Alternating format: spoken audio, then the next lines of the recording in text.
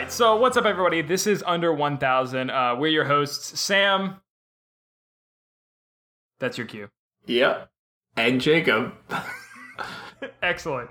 And today I've got an announcement. I've decided that in pursuit of a more niche audience, I'm going to shift the podcast's focus from games instead to Czech history. Yes. This is now a Czech history podcast. Okay. The why Czech, you ask? Because that's the setting for this week's Diamond in the Rough. It's brown. It's unabashedly communist. It's got working toilets. It's the Winter Soldier to Duke Nukem's Captain America. It's Hrot. That's the nerdiest comparison I've ever heard in my life, but keep going.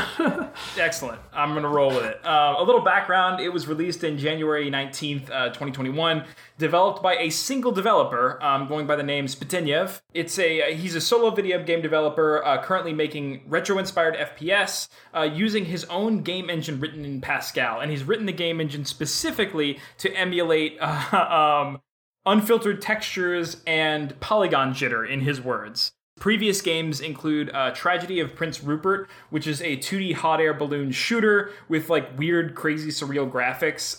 It's like terrifying children's book illustrations over photorealistic like sky backgrounds, all with like an old-timey black and white filter. That sounds what I see when I close my eyes. Yeah, really weird, but it looks really cool. And then Legi, which is a first-person low-poly dungeon crawler, which I have some doubts about actually being a finished game. Well, Hrot isn't either, so... Okay, yeah, fair enough. All right, so we should touch on this right now, right? Yeah, so Hrot is in Early Access, Episode 1. There is a decent amount of content so far. It currently sits on its Steam page at overwhelmingly positive review rating, with 933 reviews, so... 2 episodes in, and we're already kind of squeaking them out there.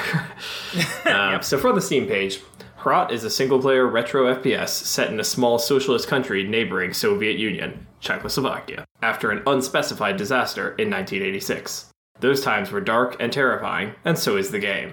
You start in a civil defense shelter deep under a Prague metro station. As a proud holder of the military readiness badge, you know what your duty is.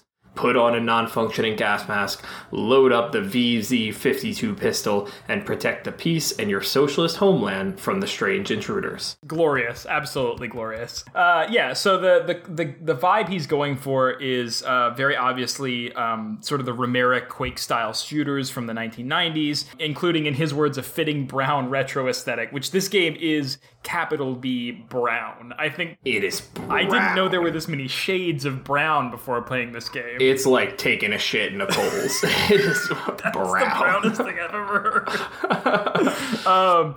You'll find among the weapons are a shotgun, SMG, rocket launcher, so kind of the classic array of weapons that you find in a retro first-person shooters. And then, of course, if you run out of ammo, you've got a hammer and sickle as your melee weapon, keeping on brand there. Oh, yeah. The levels are inspired by real locations, which I will do a speed run of in order to not make this podcast a Czech history podcast. But they're really interesting, especially the last level, which is really cool. It's got the classic trope of interactables, so flushable toilets, destructible light bulbs, a washing machine you can turn on, playground equipment, sports equipment, and even a Soviet Nintendo, which I didn't know about until I actually perused Spitenyev's Twitter to find, the post that he dropped there. Again, it's running on a game engine written in Pascal, which specifically imitates 1990s software-style rendering with unfiltered textures and polygon jitter. So, I mean, Spitenyev went all in on this. Like, he's, 100% she, I'm not exactly sure, but I think it's a he, 100% in on this retro vibe, so much so that they wrote their own game engine to imitate it. Yeah, they really wanted to make Czech Quake. Exactly, yes. And they did. Yeah, I think they absolutely succeeded. So right up front, I think it's important that we talk about early access, because this was something that I went back and forth on when choosing this game as a potential subject, because I'm not sure how I feel about early access. I think this game does it really well, but I have seen it serially abused by a lot of developers. So I figured we'd just kind of talk about that a little bit and be really upfront about that as something that we're not 100% sure on. I'm going to say that they get a pass for early access because it's a single developer. Obviously, we all know that early access games can end up being an excuse for developers to never make their game work. Yeah, it's become kind of a game purgatory. And I think, like, okay, so here are the numbers run down for what's available right now from this single developer in early access. 8 levels, 16 enemies, 9 weapons, 4 boss fights, New Game Plus, and 1 Horde map. That's all episode 1, released by one person under early access. I feel like this is the use case for it, right? Totally. I mean, if nothing else, do it to gauge interest and get a little bit of your money back and see if it's worth going, which, I mean, in this case, of course it is. I freaking love this game. Yeah, I absolutely do as well. In a weird twist of fate, it's set in Czechoslovakia, which is now the Czech Republic. We've actually both been there to Prague. I was there very briefly for a trip. And you lived there. I lived there, yeah. Yeah. It wasn't like this. You know, it was mostly a lot of drinking a lot of beer, and I talked to a lot of pretty Russian women. A lot of Pilsner Urquell, I'm assuming? I drank a lot of, I did do that. And I hung out with a beekeeper quite a bit, so that was cool. Nice. Yeah, Prague is a beautiful city, and it was really cool to see sort of the historical landmarks that were chosen for this game, but I'll get into that a little bit more later. Totally. It's like, I want to say it's really cool how my time spent in Prague, I felt like one of the most amazing things about it, and I was there studying design, is like the depth and stories behind the details of the city. And obviously this extends, you know, I did move around the country a bit, and it extends to other places throughout the Czech Republic. It's got a really old history. It's got a really old history of art and design. It's got amazing architecture. It's got lots of history almost, you know? Yeah, I mean, especially compared to America, right? And, right, and lots that has been preserved pretty well because people care about it. And so one of the most amazing things was being there, and I'm not trying to get all study abroad here, but like just everywhere I went, finding little interesting, bizarre things that had a story behind them. And I feel like the developer cared about that and took that and put it into this game. Absolutely. And I think one of the things that they also mastered is the architecture in the levels of this game are this really interesting combination between like medieval churches and castles and then like brutalist cement architecture. Obviously from the communist period. And I think like that's like reflective of sort of the progression of the Czech Republic as a country based on my understanding of the history and based on being in Prague. And I thought it was really cool to see that. You know, that's an interesting contrast to sort of move about it. Yeah, totally. No, it really is. So that said, the game is set in 1986, as we mentioned from the description. It's Soviet as fuck. And 1986 is actually 3 years before... This is the history part of the podcast. The Velvet Revolution. So between 1948 and 1989, Czechoslovakia was ruled by the Communist Party of Czechoslovakia. In 1989, the Velvet Revolution happened, which was a nonviolent revolution spurred by demonstrations of students and dissidents, and it resulted in a nonviolent transfer of power and a shift to democracy. And that's a huge oversimplification, and there are, you know, a million other things I could have said, but that's sort of the context that you need for sort of understanding this, where this game sits. It sits 3 years before fictionally that would have happened. So yeah, I thought that was really interesting. And when we get more into the landmarks section, we'll touch on some more cool stuff related to that. But for now, let's shift to the mechanics. So the mechanics of this game are what made me love it so much. I've been a first-person shooter guy my whole life, and what's interesting is that I did some digging after we played this game, and I picked up the game, and I was like, man, this really feels like original Half-Life. And apparently it's not just me being a baby of FPSs in terms of how old I am, but for anyone who's played the original Half-Life, you're probably more likely to have played the original Half-Life than playing Quake's story mode, which kind of had a lukewarm reception when the game came out. I mean, it was a phenomenon for the multiplayer. You're telling me that Quake's story mode, made by the man who said stories in games are like stories in porn, they need to be there, but they don't need to be good. Literally a quote from John Romero. So yeah. And it's delivered throughout the game with like just random text that pops up every hour. But yeah, the mechanics of this game are awesome. They feel like original Half-Life and a lot of games of that era right when we got into true 3D and sort of out of the build engine.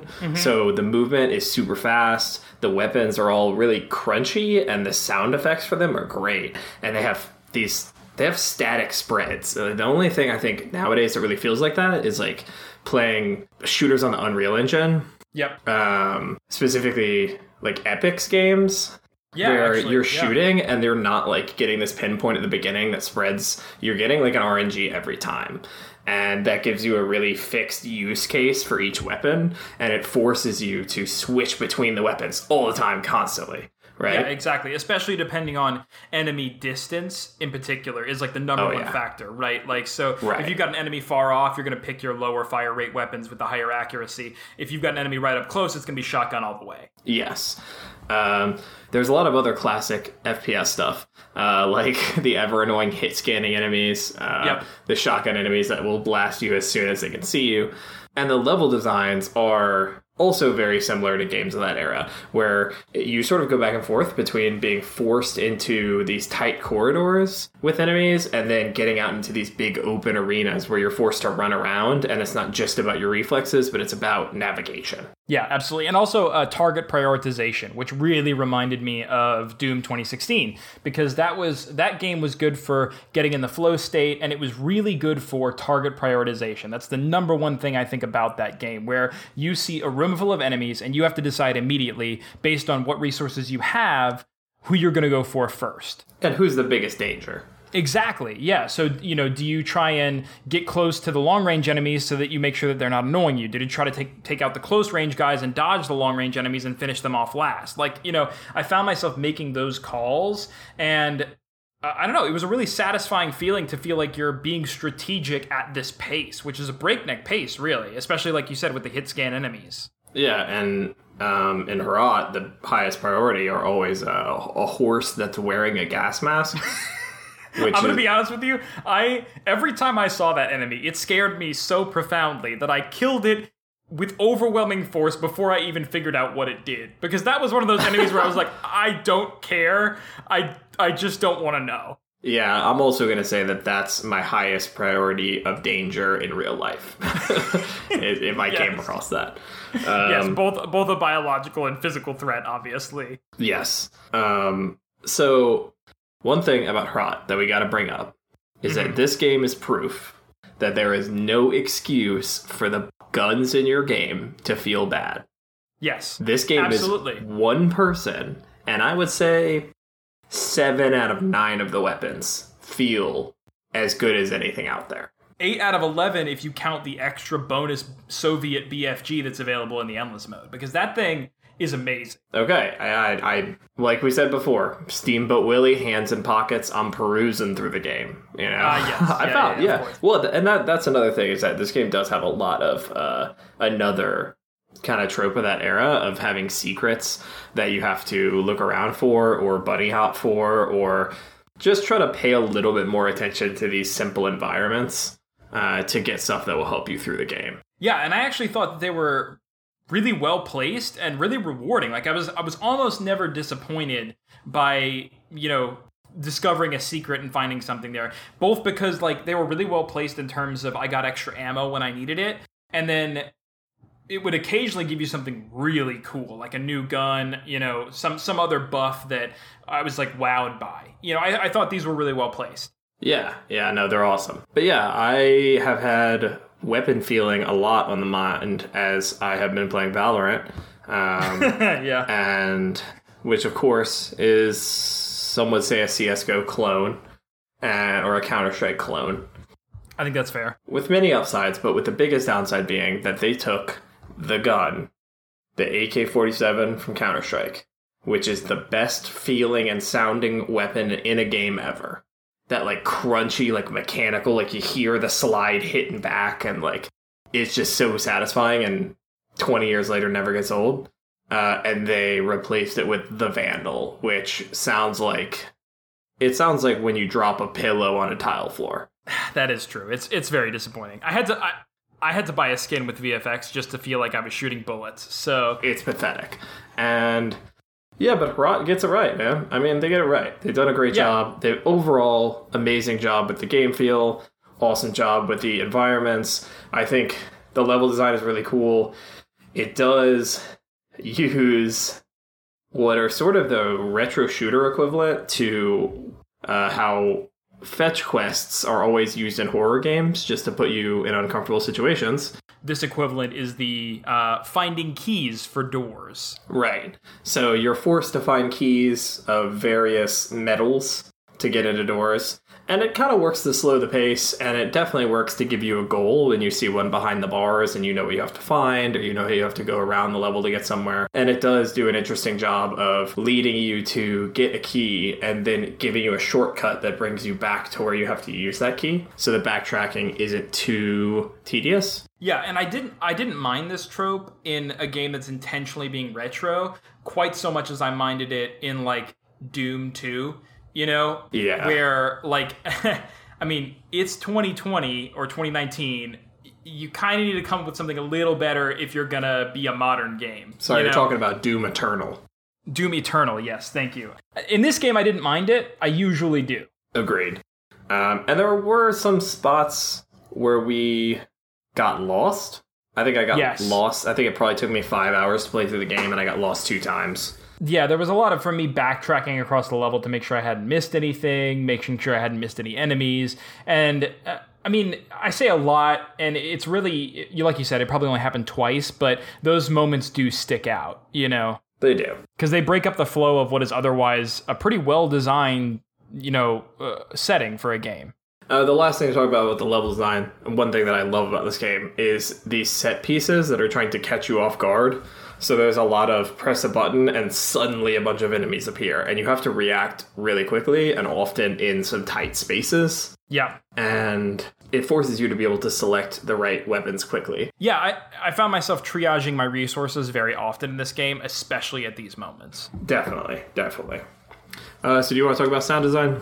Yeah, I think it was simple, but it was effective. It was definitely creepy, especially like even at the menu screen. You know, you have sort of one weird hulking enemy and some ominous background music. And then all of the enemies have their own sort of sound effects that become iconic as you play through the game.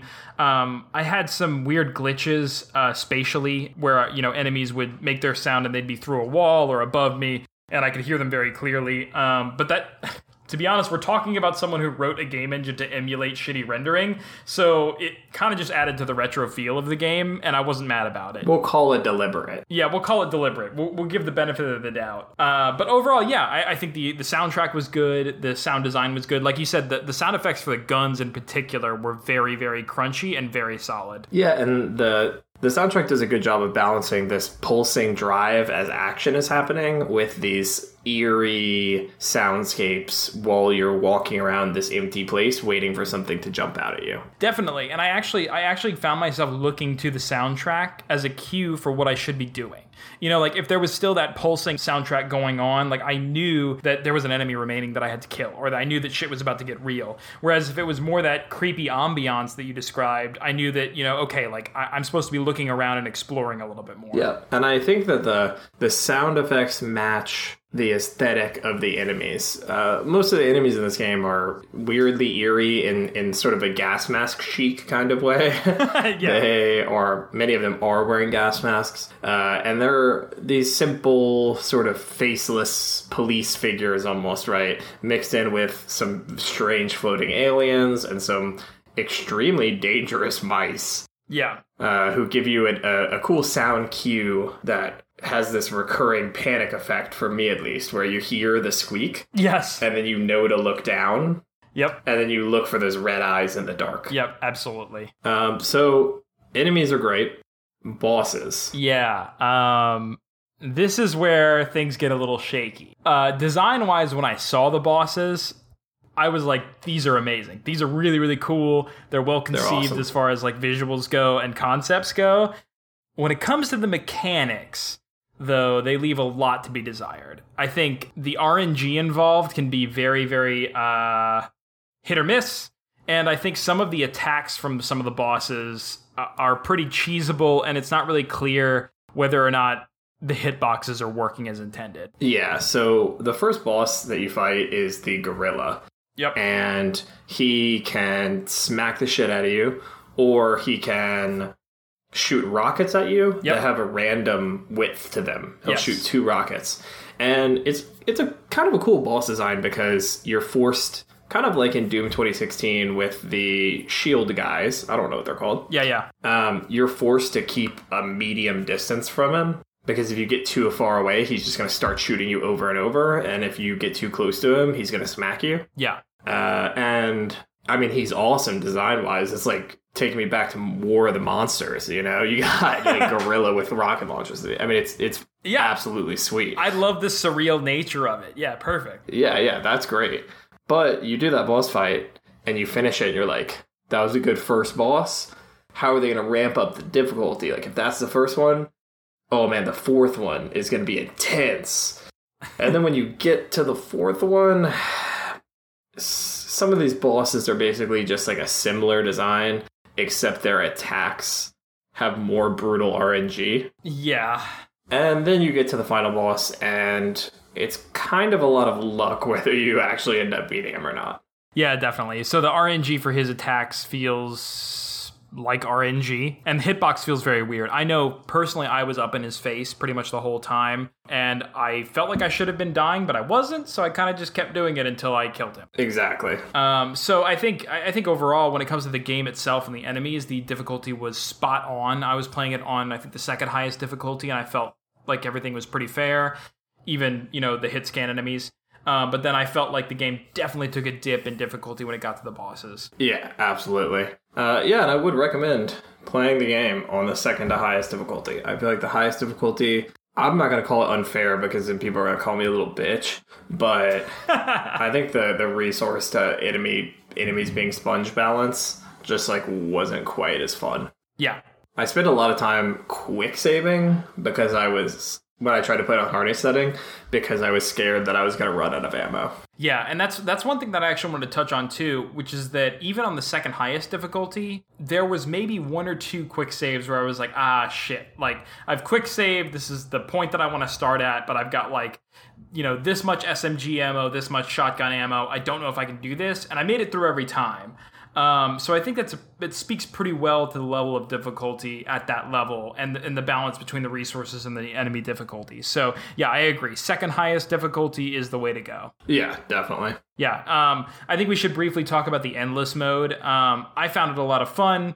There's a couple of weapons that you can't access in the main game that you do get access to in the endless mode. And again, this game is really, really good at getting you into the flow state. So if you're just trying to like chill, get into that state of mind where you're just kind of like doing things, almost by instinct, the endless mode is perfect for that. And it feels like it scales difficulty-wise pretty well as well. Yeah, I just got fucked on. But it's cool inclusion.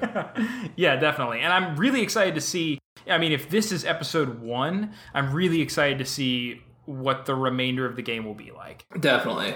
So, obviously we love this game. Obviously we recommend you check it out, especially if you're a retro shooter fan.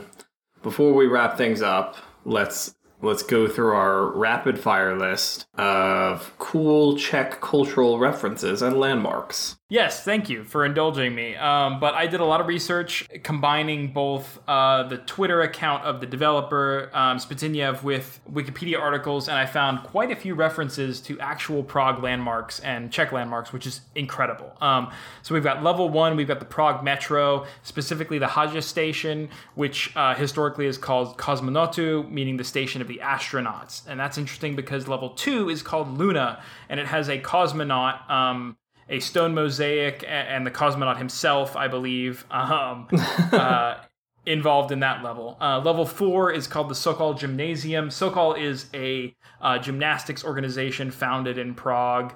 Level 5 has the Prague Congress Center, or Palace of Culture earlier, which is a big landmark. Level 6 has the Vyšehrad Church and the accompanying grave site, which has Anton Dvořák's grave. And then level 8 has the Klement Gottwald Mausoleum. Klement Gottwald was the first leader of the Czech Communist Party, the first president of the Czech Communist Party. And this level is notable because when you get into the mausoleum, there's a bit of a puzzle that involves standing on top of Klement Gottwald's body in a sarcophagus.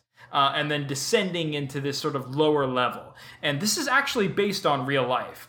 His body was exhibited in the center of the mausoleum in a glazed sarcophagus. The lid had, lights and mirrors built into it, and the body was moved in and out of an underground laboratory by a telescopic device. So when you're playing through this final level, and sort of standing on top of this weird sarcophagus and then descending into this lower lab area, that's all real, which I thought was a really cool inclusion in this game. Yeah, that is some insane real history mixed in there. And just a super metal feature for something to have. Yeah, honestly, I mean, it's very obvious that the developer is tapped into the history of Prague, the history of the Czech Republic, and is actively trying to weave that into the game. And I think it's really interesting. It's phenomenal. And it makes for some really good settings as well. Absolutely. So, one bonus is the floating head enemies. If you look at them in profile, and this is confirmed based on Spitenyev's Twitter, the floating heads are actually the profile of Vladimir Lenin. So that's another shout out to communism that this game has. Again, it's just, it's so fun. It includes so many fun little Easter eggs like that. So overall, Herat, we love it. Go check it out. It's spooky. It's fun. It's got crunchy guns. It's got history from a pretty cool place. And it's got sarcophaguses. Sarcophagi? If you like retro shooters, check it out. You'll love it. All right, so let's see what Steam users had to say about Herat. So Anguirus says, game would have been rad 20 years ago, which is to say, it's fucking rad. Nice, okay. I've got from Water Eaters, Duke Nukem 3D, if it was set in the Soviet Union and all of the health pickups were milk and blood. That's a great lead-in to the review that I picked by Lab, who positively reviewed Herat, saying, nice milk game. Excellent, okay. Rose says, Quake with Matryoshkas and Lenin's teachings. And my last one that I have is Suds McDuff. 170 products in account. You gotta get those numbers up, man. What kind of Steam account is that? Yeah, really. Who says, as brown as it is enjoyable. Clearly a positive review. Chaotic says, it's obviously a beef stroganoff recipe disguised as a well-made video game. Also a positive review, so... Well, if you wanted to get that one, go buy Herat. Yeah, exactly. All right, well, I think that wraps up our episode on Herat. Overall, our take is, if you like retro shooters, if you like the Soviet Union, if you like communism, definitely play it. Anything else? Nice milk game. All right. Thanks for listening, and we'll see you next time on Under 1000. Nice milk game. Nice milk game. Hey, thanks for listening to another episode of Under 1000. If you like what you heard, give us a follow on the podcast app of your choice, and check us out on Twitter at under1kpod. That's at the number 1 KPOD. See you next time.